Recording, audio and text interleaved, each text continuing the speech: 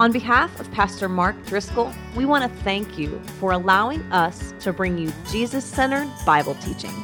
Like Pastor Mark always says, it's all about Jesus. To get all of Pastor Mark's sermons, blogs, books, and other content, please visit us at markdriscoll.org. There you can also sign up to receive additional free content from Pastor Mark and support this ministry with a gift of any amount. Thank you. Start with a weird question. Let's say you got your life back. Let's say you were, for example, in a coma for an extended period of time and you got your life back. You woke up. What would be the first thing you would do?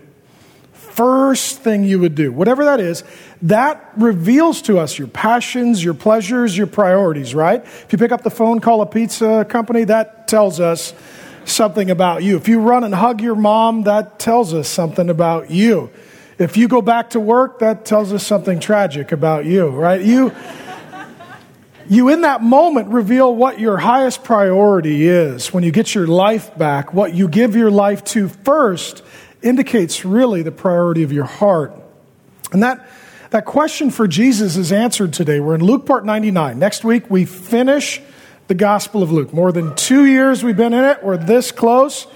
We have seen Jesus live without sin. We've seen him die. We've seen him buried. We've seen him rise. And today in Luke part 99, chapter 24, verses 13 through 35, we're going to look at how Jesus taught the Bible. We're going to see the first thing he did after he rose from death.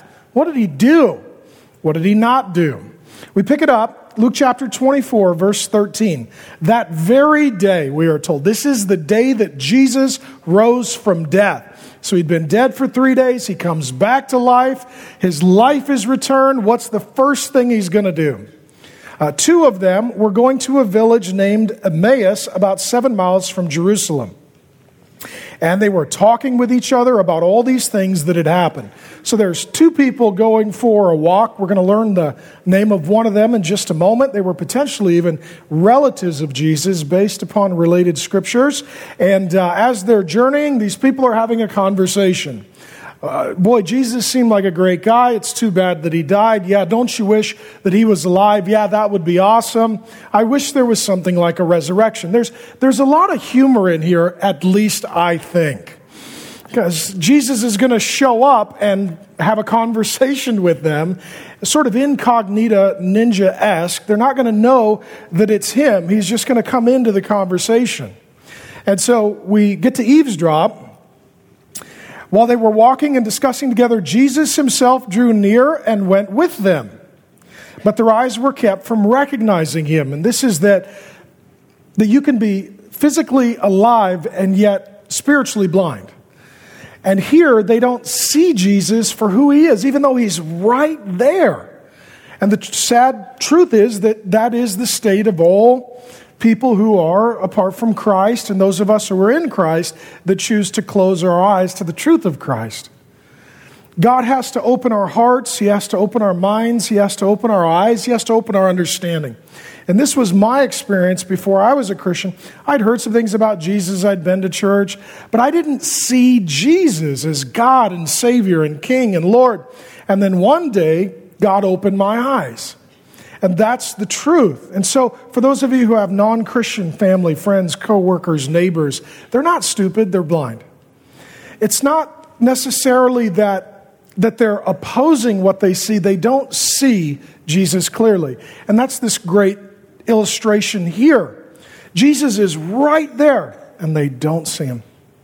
They don't see him for who he truly is. And so he has a conversation with them. Verse 17, and he said to them, what is this conversation that you are holding with each other as you walk? What are you guys talking about? Do you see the funny comedy here? I mean, two people are having a conversation about Jesus who's asking them what they're talking about, and they don't see that it's him. And they stood looking sad, very sad. They're talking about the funeral of Jesus just a few days prior. Then one of them, named Cleopas, potentially a relative, answered him, are you the only visitor in Jerusalem who does not know the things that have happened there in these days? What are you, stupid? Do you not know what's happened? There was this guy named Jesus. Everybody knows he was here. He was a great guy. They killed him. We went to the funeral. He's dead. He's totally dead. We wish he was alive. He's not alive. How hard do you think it was in that moment for Jesus not to at least smirk? Right? Like, actually, this may shock you. I think this is funny. It's a little moment. He goes on, and he said to them, what things? I love Jesus. Oh, really? There was a guy named Jesus? Tell me more. I would love to learn. Jesus is playing along, which is awesome. And they said to him, concerning Jesus of Nazareth. At this point, he's probably got his hand over his name tag that says, Jesus of Nazareth. A man who was a prophet, mighty in deed and word before God and all the people, and how our chief priests and rulers, the political and religious leaders, delivered him up to be condemned to death and crucified him. Really? He was crucified? That must have been terrible. Oh, don't show my hand. But we had hoped that he was the one to redeem Israel. We were hoping for more. Yes, and besides all this, it is now the third day since these things happened. Moreover, some of our women of our company amazed us. They were at the tomb early in the morning. And when they did not find his body, they came back saying that they had seen a vision of angels who said he was alive. Yeah, the women said he rose from death and they saw an angel. Charismatic women. You can't trust their testimony. They're all emotional. So obviously this didn't happen. Some of those who were with us went to the tomb and found it just as the women had said, but they did not see. Us menfolk investigated it. We didn't see the body. And he said to them, Jesus does, O foolish ones and slow of heart to believe all that the prophets have spoken. Don't you believe the Bible? Was it not necessary that the Christ, the anointed one of God, should suffer these things and enter into his glory? And beginning with Moses and all the prophets, that's another way of saying the Old Testament scriptures. At this point in history, the New Testament had not yet been written. He interpreted to them in all the scriptures the things concerning himself. Coolest Bible study ever. Jesus is like, let's start in Genesis. Here I am, Leviticus, more me. Exodus, me too. He just kept going. He just kept going through the Old Testament, taking all of the scriptures and connecting it to himself. This is about me, this is about me, this is about me, this is about me. Here's what's really important. This is how Jesus taught the Bible. There's morality in there, but it's not primarily about morality. There's religion and tradition and history and miracles and the supernatural in there, but it's not primarily about all of that. All of that is secondary. It's primarily about Jesus. And this is a driving, deep conviction. By God's grace, it has been since the beginning, and by God's grace, it will be till Jesus returns. This is a book that God wrote, and it's all about Jesus. And you can't make any sense of this book unless you connect it all to Jesus. And anytime this book is taught, and it's not primarily, firstly, about Jesus, this book has not been well taught. It's about Jesus. And that's been the heart cry since the beginning. God wrote a book, and it's all about Jesus. And what that means is, this book is not primarily about you. It's not primarily about me. It's not primarily about us. It's about Him, and it's for us. But it's primarily, firstly, chiefly about Jesus. And that includes not just the New Testament, but the Old Testament as well. And so Jesus goes to the Old Testament, and he opens it up, and he methodically teaches through it, connecting it all to him. So, they drew near to the village to which they were going, and he acted as if they were going farther, but they urged him strongly, saying, stay with us, for it is toward evening, and the day is now far spent, so he went and stayed with them.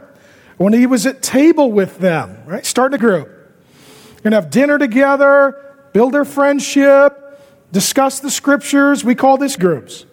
What's the first thing Jesus does when he rises from death? He teaches the Bible and starts a group. Right, these are our first priorities. The Bible's open. We learn about Jesus. We get together, break bread, have a meal, build a friendship. We call it a group. There's 500. Get in one. Jesus did. Yay, Jesus. Be like Jesus. Read your Bible. Love Jesus. Get in a group. I was expecting more enthusiasm, but we will. I'll sell it again at the end. I'm going to sell it again at the end. Jesus loved his mom, but the first thing he did not do was hug his mom.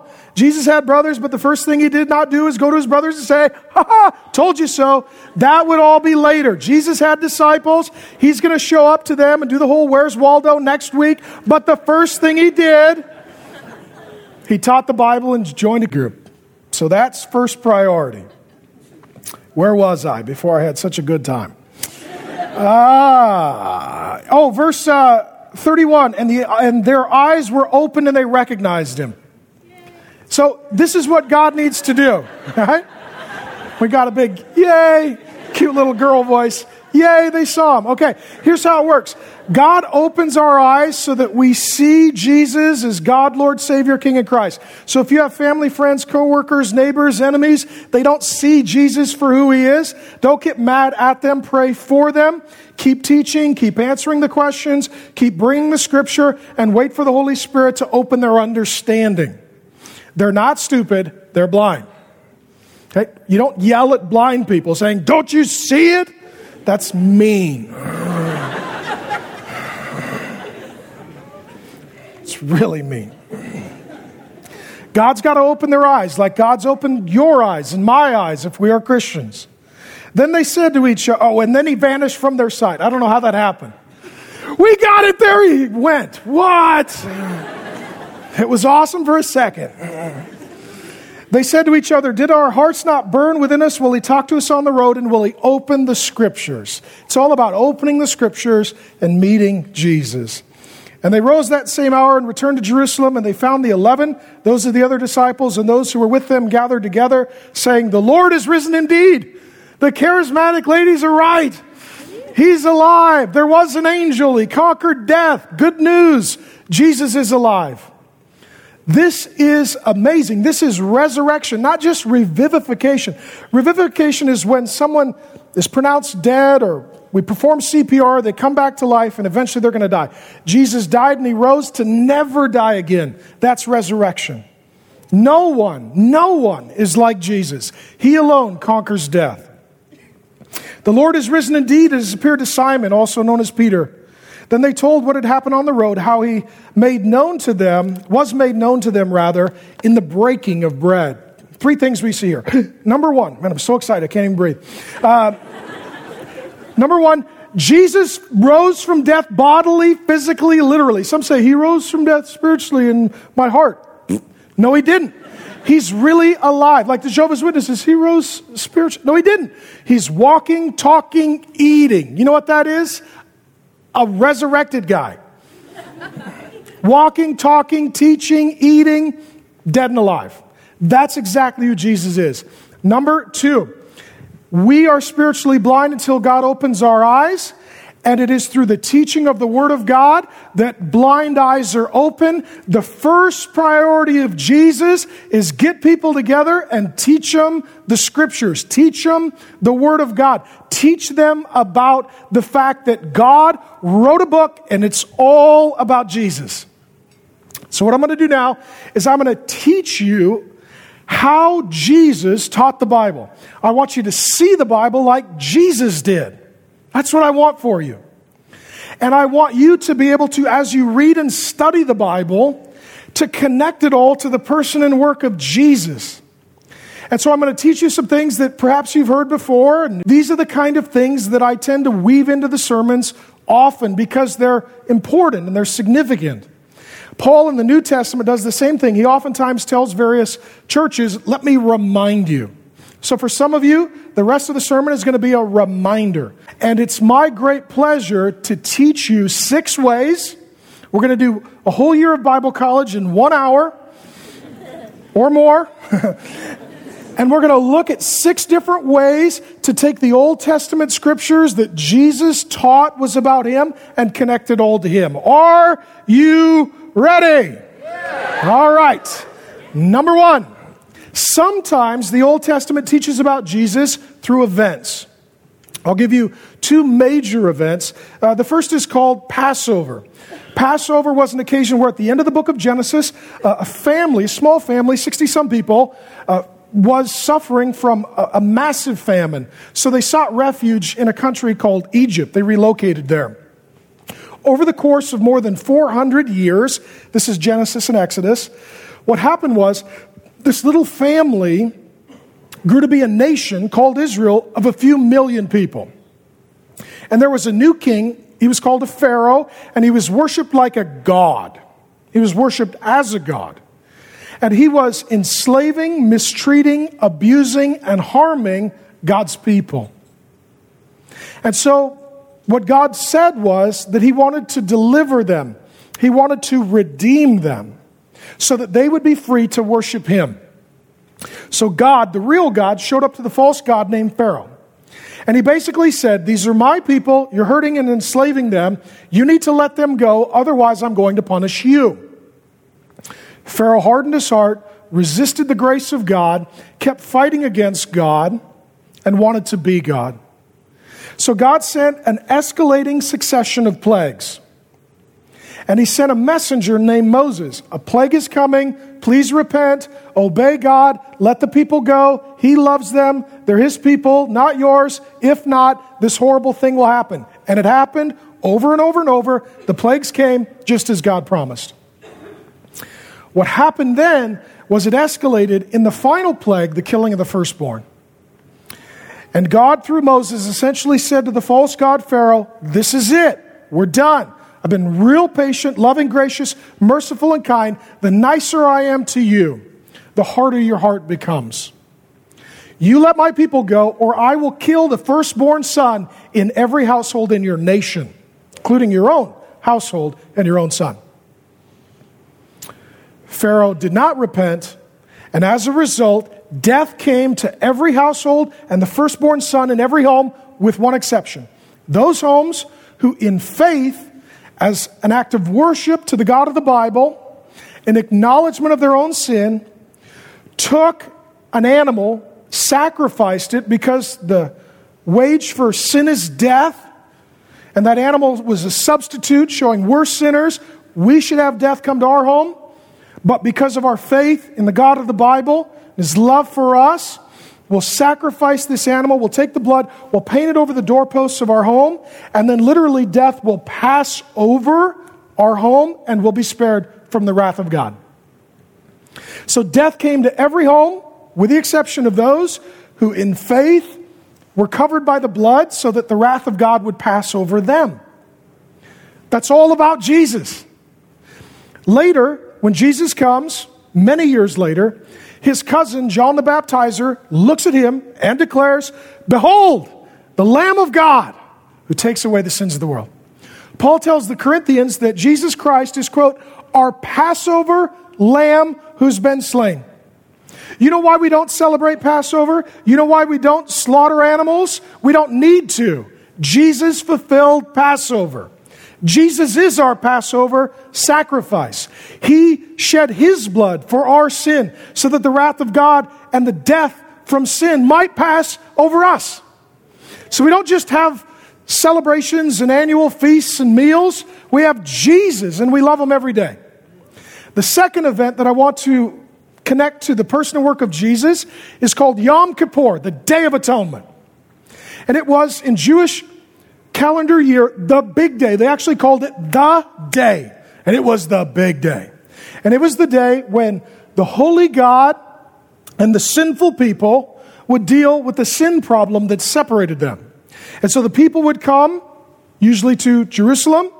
The priest, the high priest, as the intercessor, mediator, advocate between God and the people, would take two goats. One was the sacrificial goat, the other was the scapegoat. This was an annual tradition, and it was their big, high, holy holiday. And over the sacrificial goat, the sins of the people would be confessed.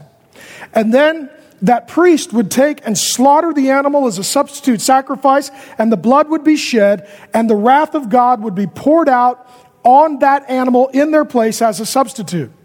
Then the second goat was not the sacrificial goat, it was the scapegoat. If you've heard that nomenclature, it comes from the Bible. And again, the sins of the people would be confessed over the animal, and rather than being slaughtered, it would be sent away. Showing Jesus is coming. He is our Yom Kippur. He is our Day of Atonement. His cross will ultimately achieve this.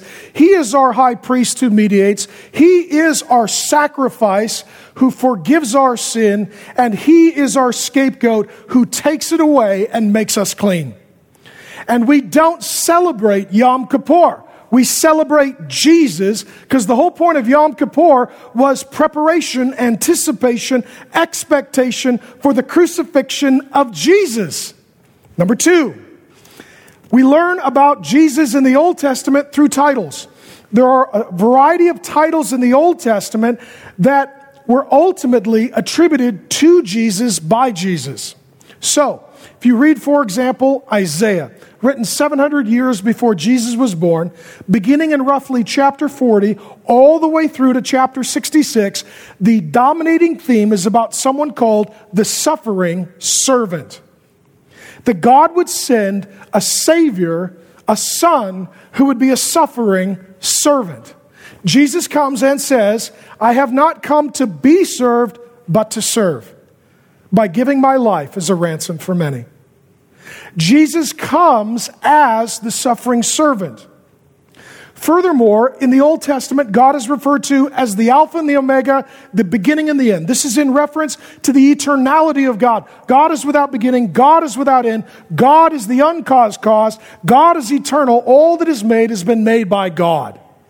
And the New Testament takes that eternal Alpha and Omega nomenclature for God and attributes it to Jesus, who is the Alpha and the Omega, the beginning and the end. We've seen it in Luke, as we've been in Luke now for more than 2 years. Jesus' favorite title for himself is from the Old Testament, the Son of Man. He uses that language more than 80 times, roughly 80 times in your Bible. And it comes from Daniel 7, 13 and 14, where the vision is of Jesus in eternal glory in heaven, ruling and reigning, coming into human history humbly as a man to set up a kingdom that'll never end.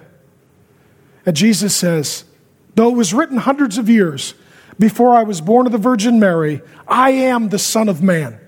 And people heard that and they said, he is claiming to be God. Exactly, because he is God. And he was crucified, put to death, under the charge of blasphemy for declaring himself to be God. And he rose from death 3 days later to, in essence, say, I told you so. And Jesus is alive. And he is the Son of Man. Furthermore, there is another title in the Old Testament used for God. It's around the burning bush with a guy named Moses. So Moses is walking along in the wilderness. There's a bush that's on fire that does not get consumed. Again, I think God has a good sense of humor. God talks to Moses through the bush. Now, we tend to read this in a religious way. If you read this, you're like, yes, Moses had a conversation with a burning bush. Just think about it. If you saw a guy talking to a plant, you would call 911, right? You would not say, it's a moment with the Lord. Leave him alone. Right? So Moses is having a conversation with a bush, not just a bush, but a bush that's on fire in Exodus chapter 3. And the bush tells Moses, go to the Pharaoh, liberate my people, lead a mass emancipation for millions. Moses has a good question. Who should I tell them is making this declaration? Because I don't feel altogether confident saying, thus saith the bush. Right? It's a reasonable request. So, through the bush, I think it's Exodus 3:14, God says, tell them, I am has sent you. Okay, that's a lot better than the bush. I am says. Jesus comes along, I think it's John chapter 8, verse 58, and he says this, before Abraham was thousands of years prior. Before Abraham was, I am. I'm eternal God, older than Abraham. And I was the one who met with Moses in the burning bush and told him to go liberate my people. The titles of the Old Testament point to Jesus. The events of the Old Testament point to Jesus. And the prophecies of the Old Testament point to Jesus, category 3. Now, prophecy shows us that God is omniscient. He knows all things. He's sovereign. He rules all things.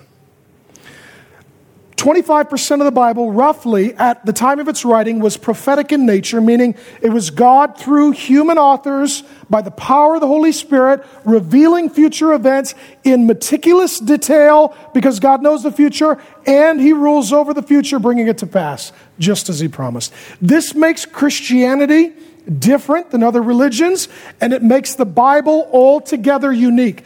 People today would love to know the future. From investments to sports competitions to who am I going to marry and how long am I going to live, so much of our life is dedicated to trying to discern and determine what the future might hold. And the truth is, we don't know because we're not God. But God does know. And as He writes the scriptures, He also reveals the future. And He, through prophecy, tells us exactly how Jesus will come. I can't give you all of the prophecies. There are hundreds, but I want to visit some of what I find to be the most compelling. And I do so for 2 reasons. Number 1, for those of you who are not Christians, I want you to consider Jesus. I want you to read the book that God wrote. And I want you to see that it's all about Jesus. And I want you to wrestle with the fact that if God did not write this book, how can you potentially account for the magnificent detail around prophecy that I will share with you in a moment?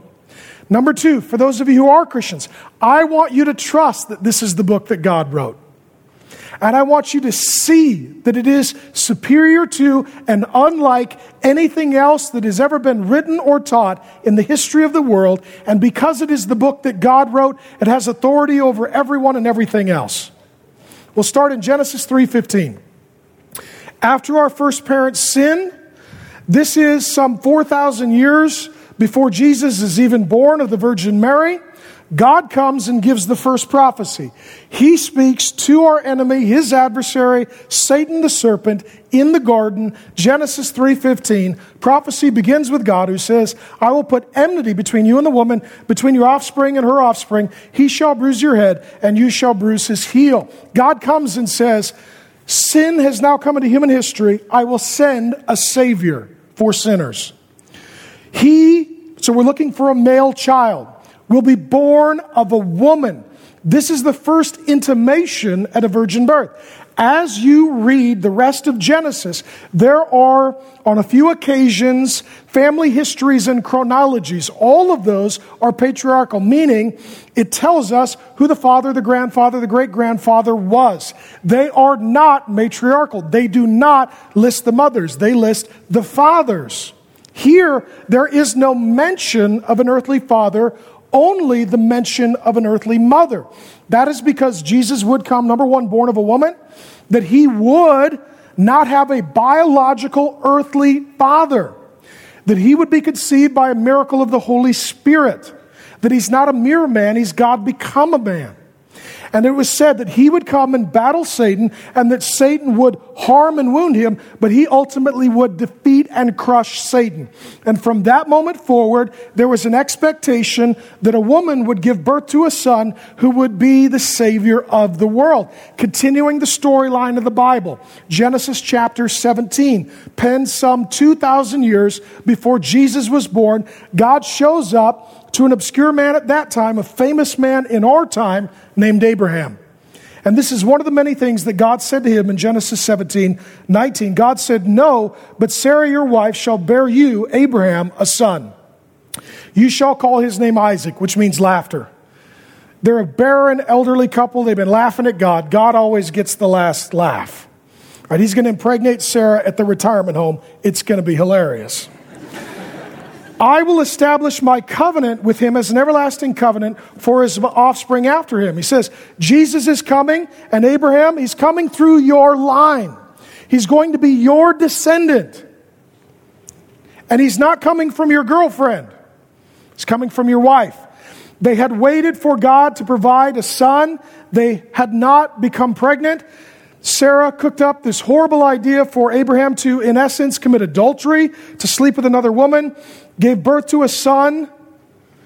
The Muslims now look back and say, our son was born first. That is the seed and line of the promise. And the whole conflict between Islam, Christianity, and Judaism comes out of adultery. It's amazing what one illicit sexual act, given enough generations, can result in. The fight between the religions is to some degree an ancient family feud. God came, He loved the other woman and her son, but He said it will be through Sarah, not the other woman, your son Isaac, not the other boy, that Jesus ultimately will come. So we're looking for one born of a woman, without an earthly father, from the line of Abraham, through Sarah, descendant of Isaac. God is telling us how Jesus is going to come. And then He narrows it even further. Roughly 700 years before Jesus is born on the earth, Isaiah 7:14, we read this.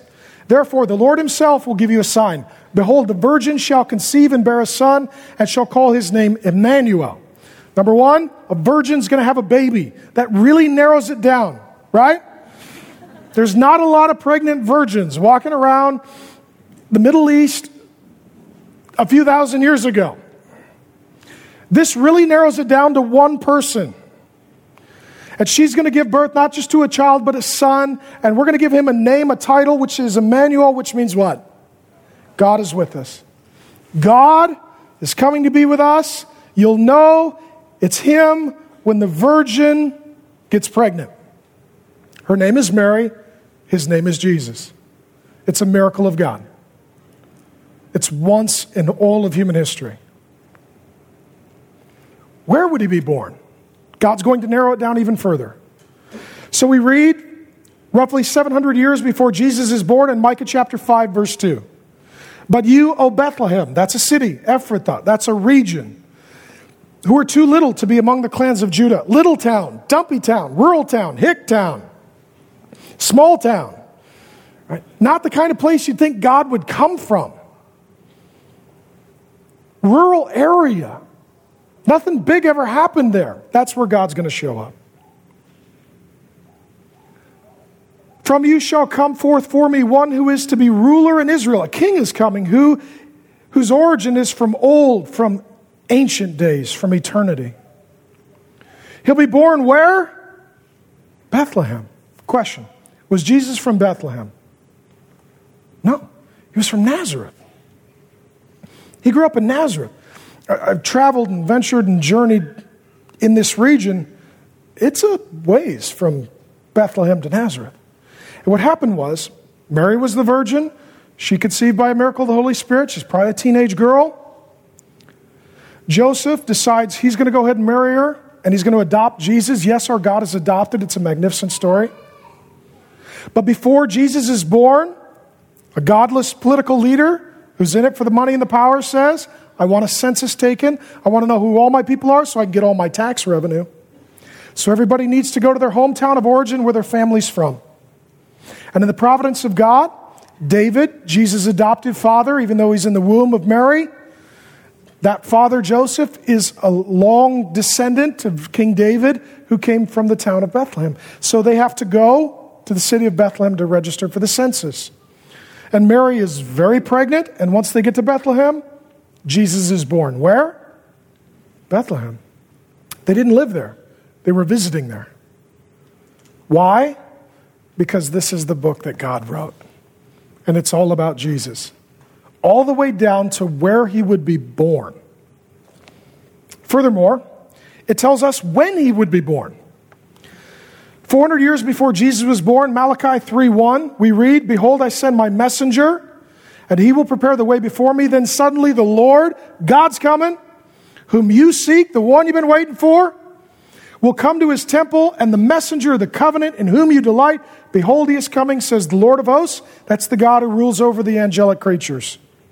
Number one, a messenger is coming. You'll know it's Him. He's going to prepare the way. Who was the messenger that prepared the way? John the Baptizer, Jesus' homeschooled cousin.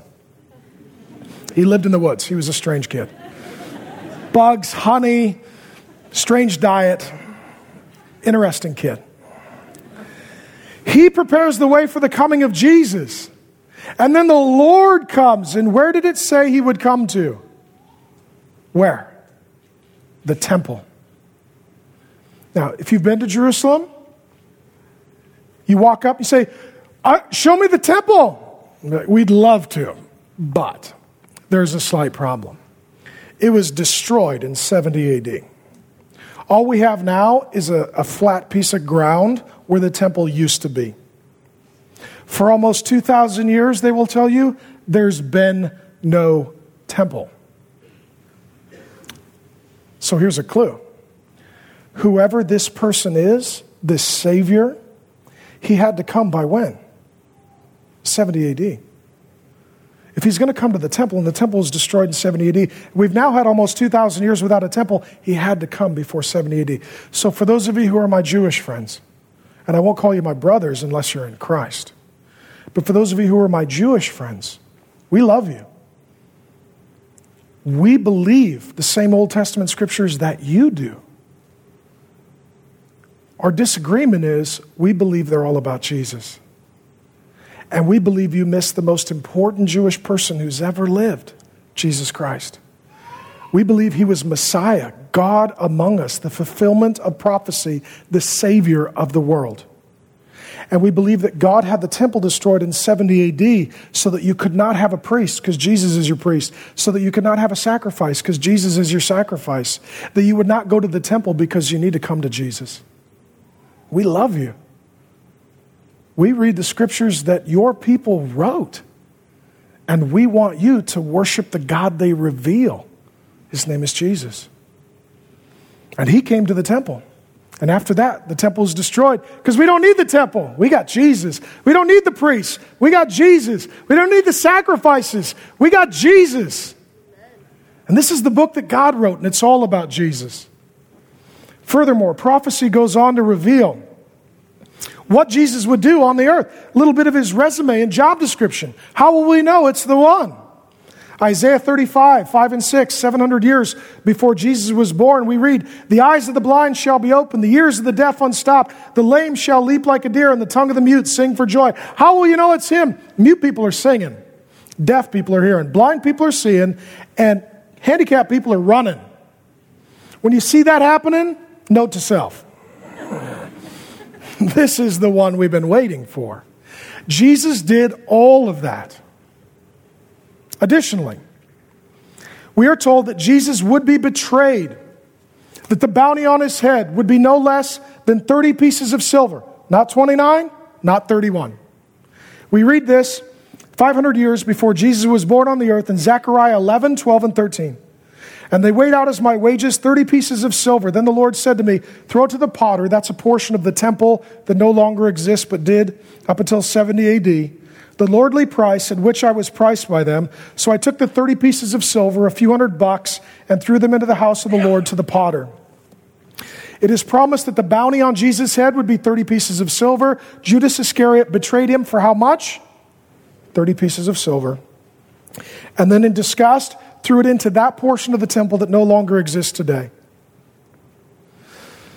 Some of you would say, I don't think this is the book that God wrote. My question to you is this. Then who wrote it?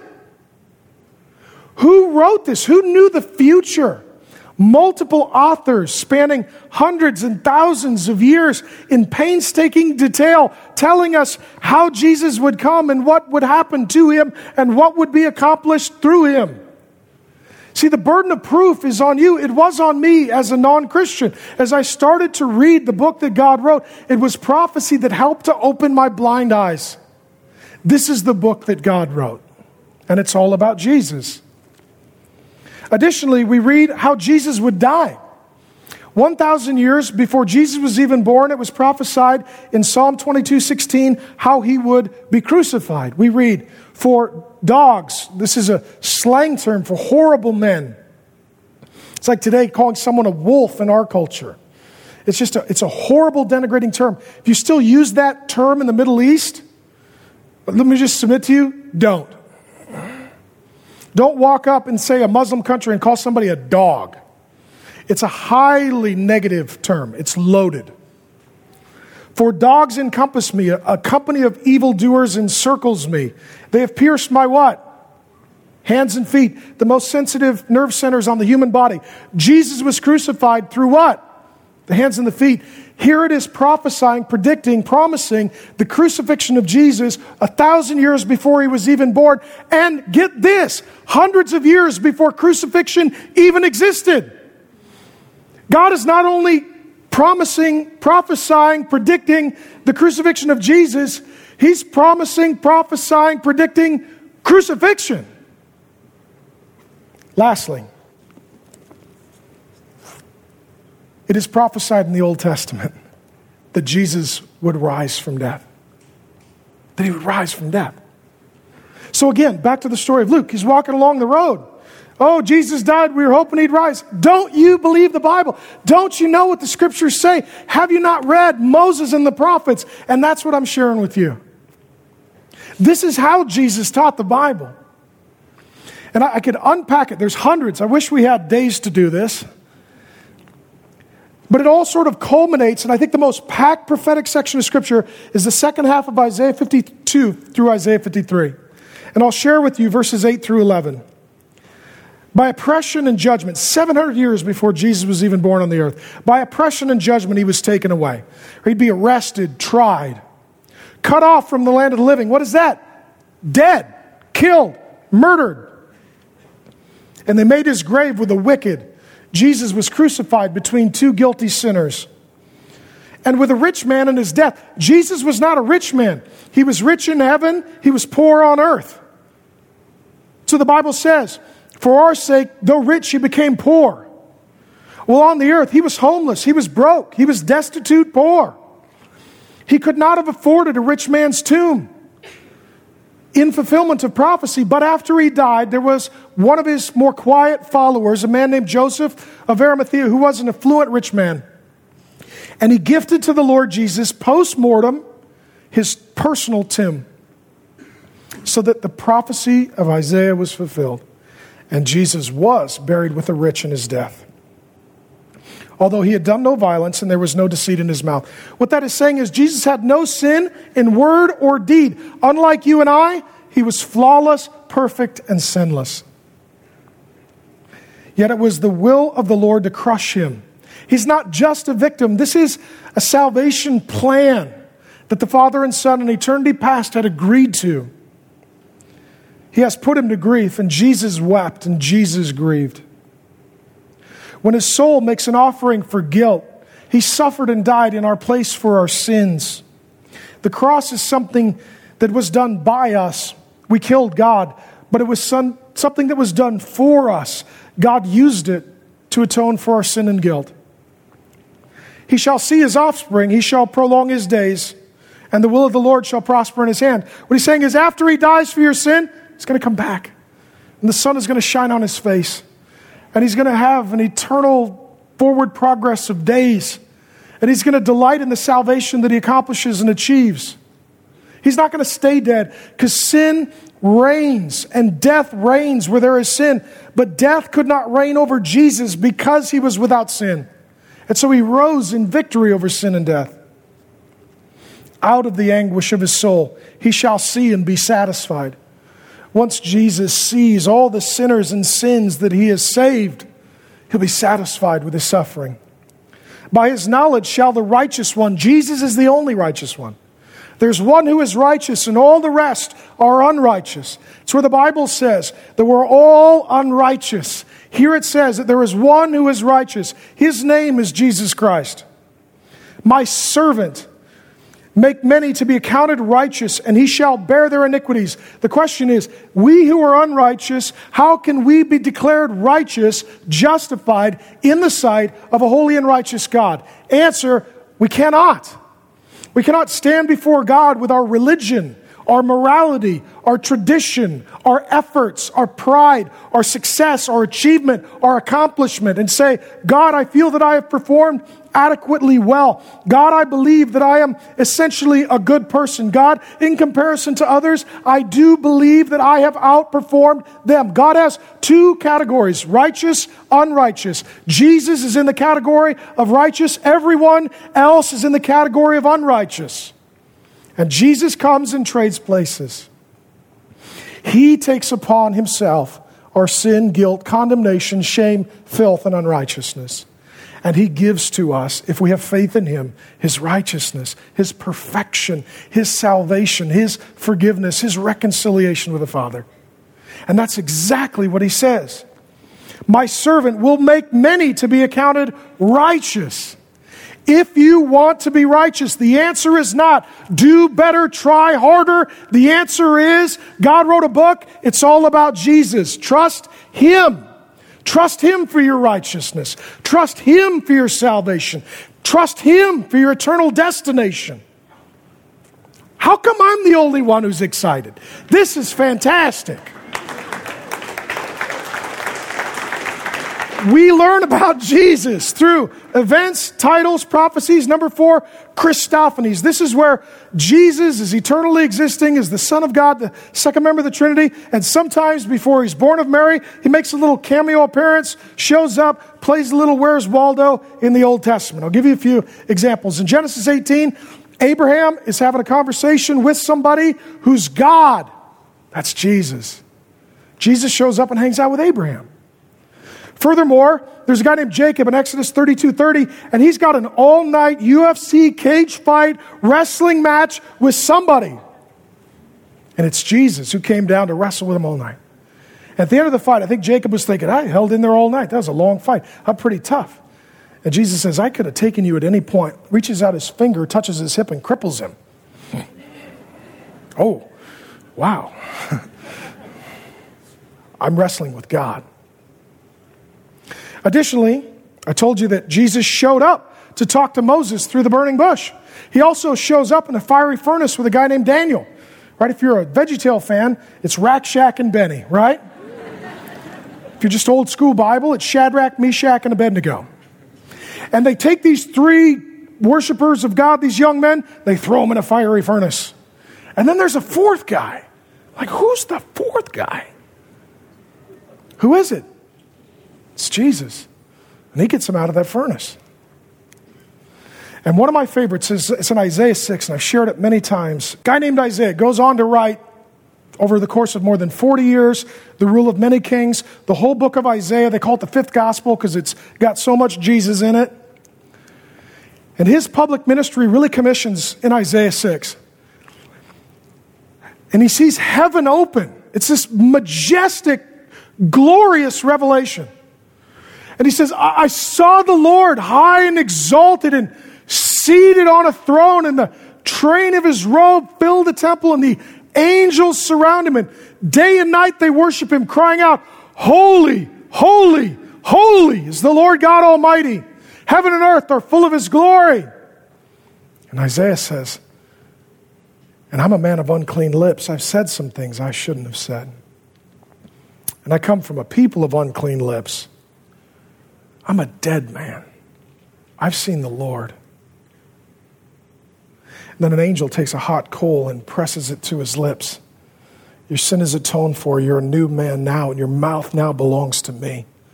You're going to be a prophet and say what I tell you to say. So Isaiah says, all right, Lord, tell me where you want me to go. Tell me what you want me to say. I'm your man. Who did he see? John chapter 12, verse 41 says, quote, Isaiah saw Jesus and spoke of his glory. It's the same picture that John has of Jesus in the book of Revelation. It's the same picture of Jesus that you and I will have when we see him face to face. No longer humble, marginalized, beaten, poor Galilean peasant, but risen, ruling, reigning, resurrected, glorious, King of kings, Lord of lords, high and exalted, worshiped by angels, adored by nations. The Lord Jesus Christ.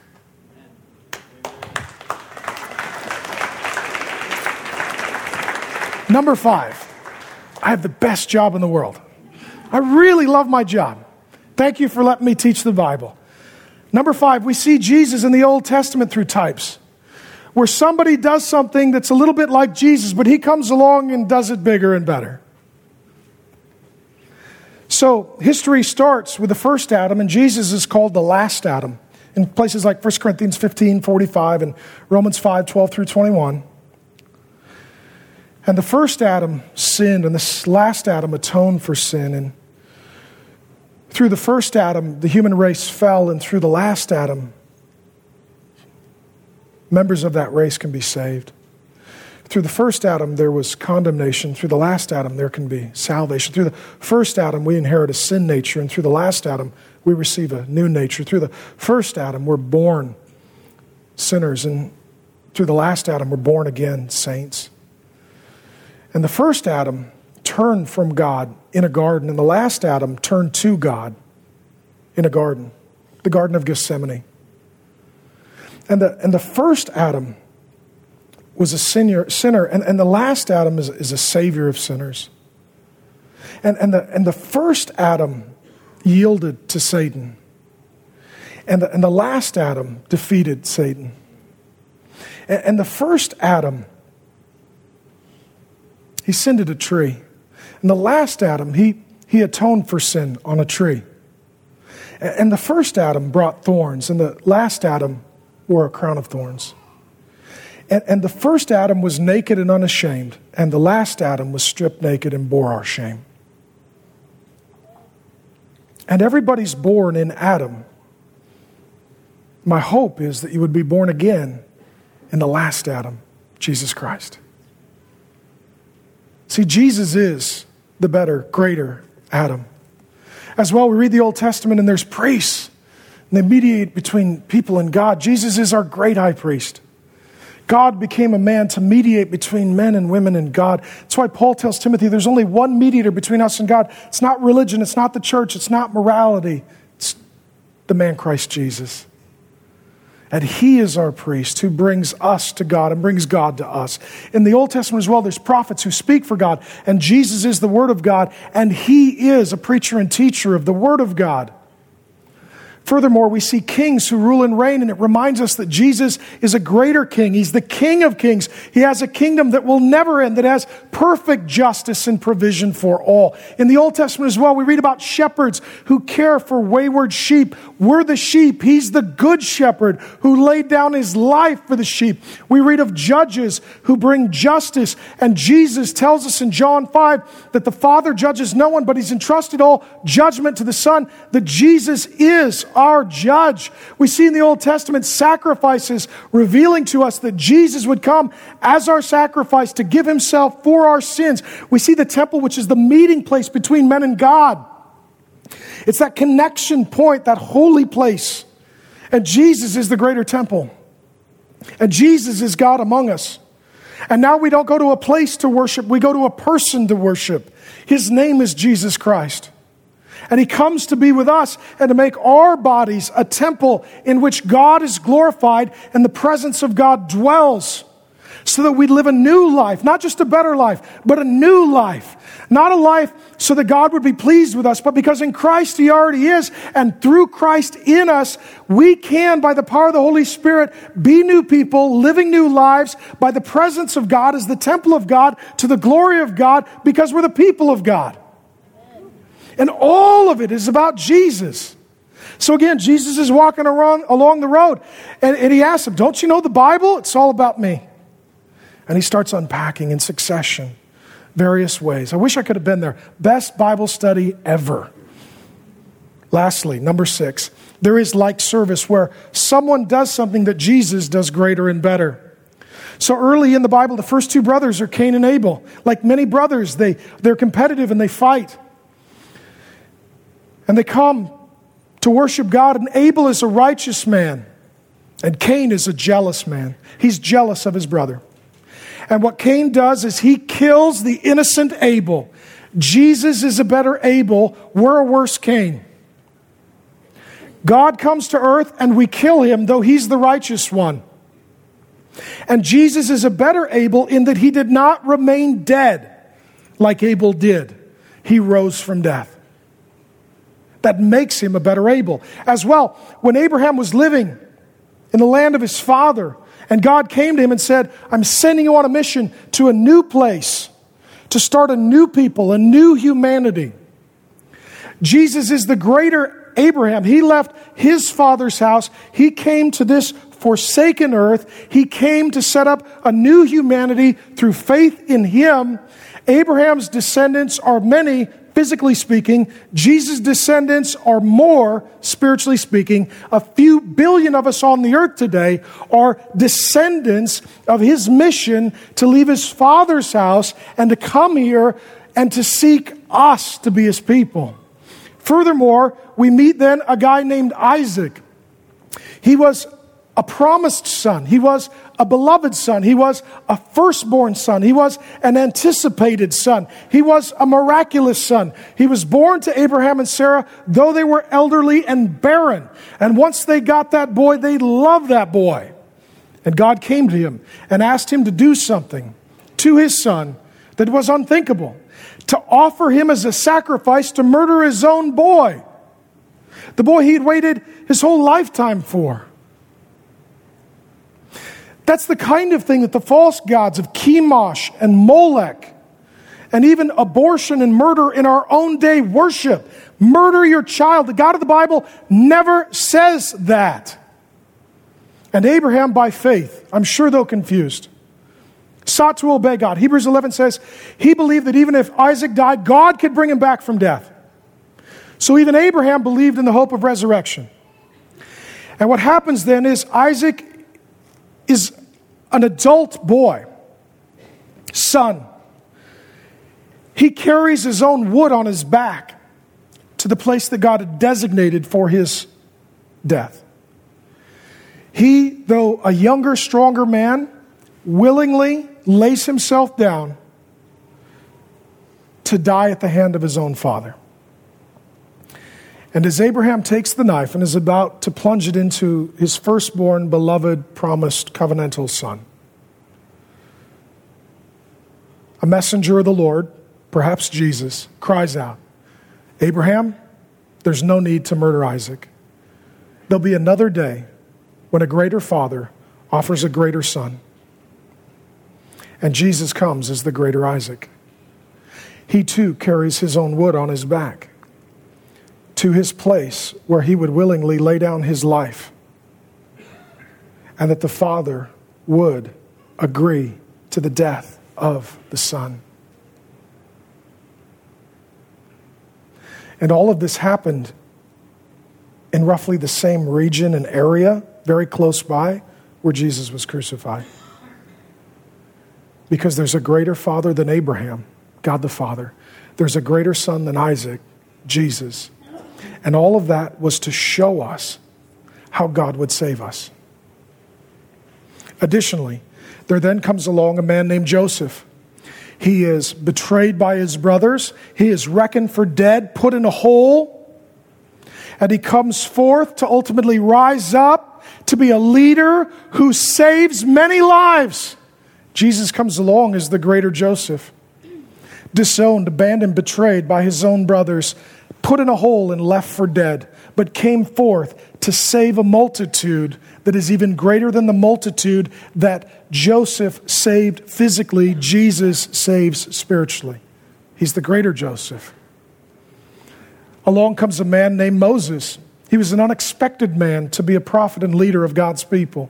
But God raised him up to proclaim deliverance for the people of God and to mightily proclaim the word of God.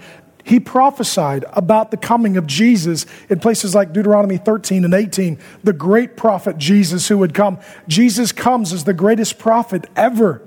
He comes in the lineage, ministry, speaking of Moses. He proclaims the word of God. He calls people to repent of sin. He comes to also deliver us from slavery. And when we tend to think of slavery, we tend to think of American slavery, where someone or something you hate enslaves you. When the Bible speaks of slavery, it also includes self-selected pharaohs and rulers. We choose food, alcohol, people, sex, fear of man, pleasure, comfort, religion. We choose our own gods. We put our hands through the shackles. We accept our own fate, and we destroy our own lives. And Jesus comes as the greater Moses. He comes to defeat bigger pharaohs. He comes to liberate more slaves so that they might become free worshipers. Jesus is the greater Moses. Job comes along as an innocent man. Satan opposes him and harms him. His friends are of no help, but God ultimately vindicates him. Jesus comes along as the greater Job. He too is opposed by Satan. He does suffer. His friends are of no help, but God ultimately vindicates him and blesses him as he did Job, because Jesus is the greater Job. There's a king named David who comes along. He's an unexpected king. He's a little boy from a poor family in a rural area, and he rises up to be the greatest king in the history of the nation. And Jesus comes from the lineage of David, and he's a greater David, and he is an unexpected leader. He comes from a teenage girl in a small town from a rural family, and he is the King of Kings. He is the greatest king. He is God among us. He's the greater David. Furthermore, there's a guy named Jonah. Make sure when you read the Bible stories to your kids, it's not about Jonah, it's not about David, it's not about Moses, it's not about Abraham. It's always about Jesus. Jonah comes along and he rebels against God's call to communicate the truth of God to a pagan lost nation that he doesn't like. He's got racism, classism, all kinds of ism issues. So ultimately he gets thrown overboard off a boat. A fish swallows him. The fish then gives him a last class ticket to Nineveh, pukes him up on the beach. Stinking, frustrated, weird 3 days. Jonah, the reluctant prophet, walks into Nineveh, says a few words. Basically, God hates you, it's going to go bad, goodbye. Walks away. And like 500,000 people get saved. Because the power is in the Word of God, not necessarily the messenger. And somebody say, I don't think that happened. Jesus did.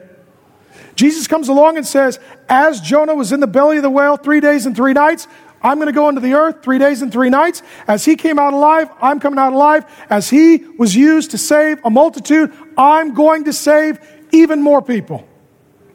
Jesus is the greater Jonah. There's also a guy in the Bible named Boaz. Greatest love story after Jesus in the church in the whole Bible. Boaz is a good guy, godly man. The Bible calls him a worthy man. He's holy, righteous, older, single, got a job. He's what we're looking for. He's not a boy who could shave. He's a guy with a job and a Bible and a clue. He's a good guy. And he's looking for a girl. Wants to get married. He's got his own business. He ends up picking as his wife the most unexpected woman. There's not a guy here that here's what I'm seeking in a wife list, looks anything like Ruth. Let's just go through her resume. Okay. Moabite race, cursed of God, product of incest. Here we go. All right. Not a virgin. She'd been previously married to an idiot who died. And it kind of looks like God whacked him, if you read the story. She's from a foreign country, so she's not one of your kind. You're supposed to marry with your kind.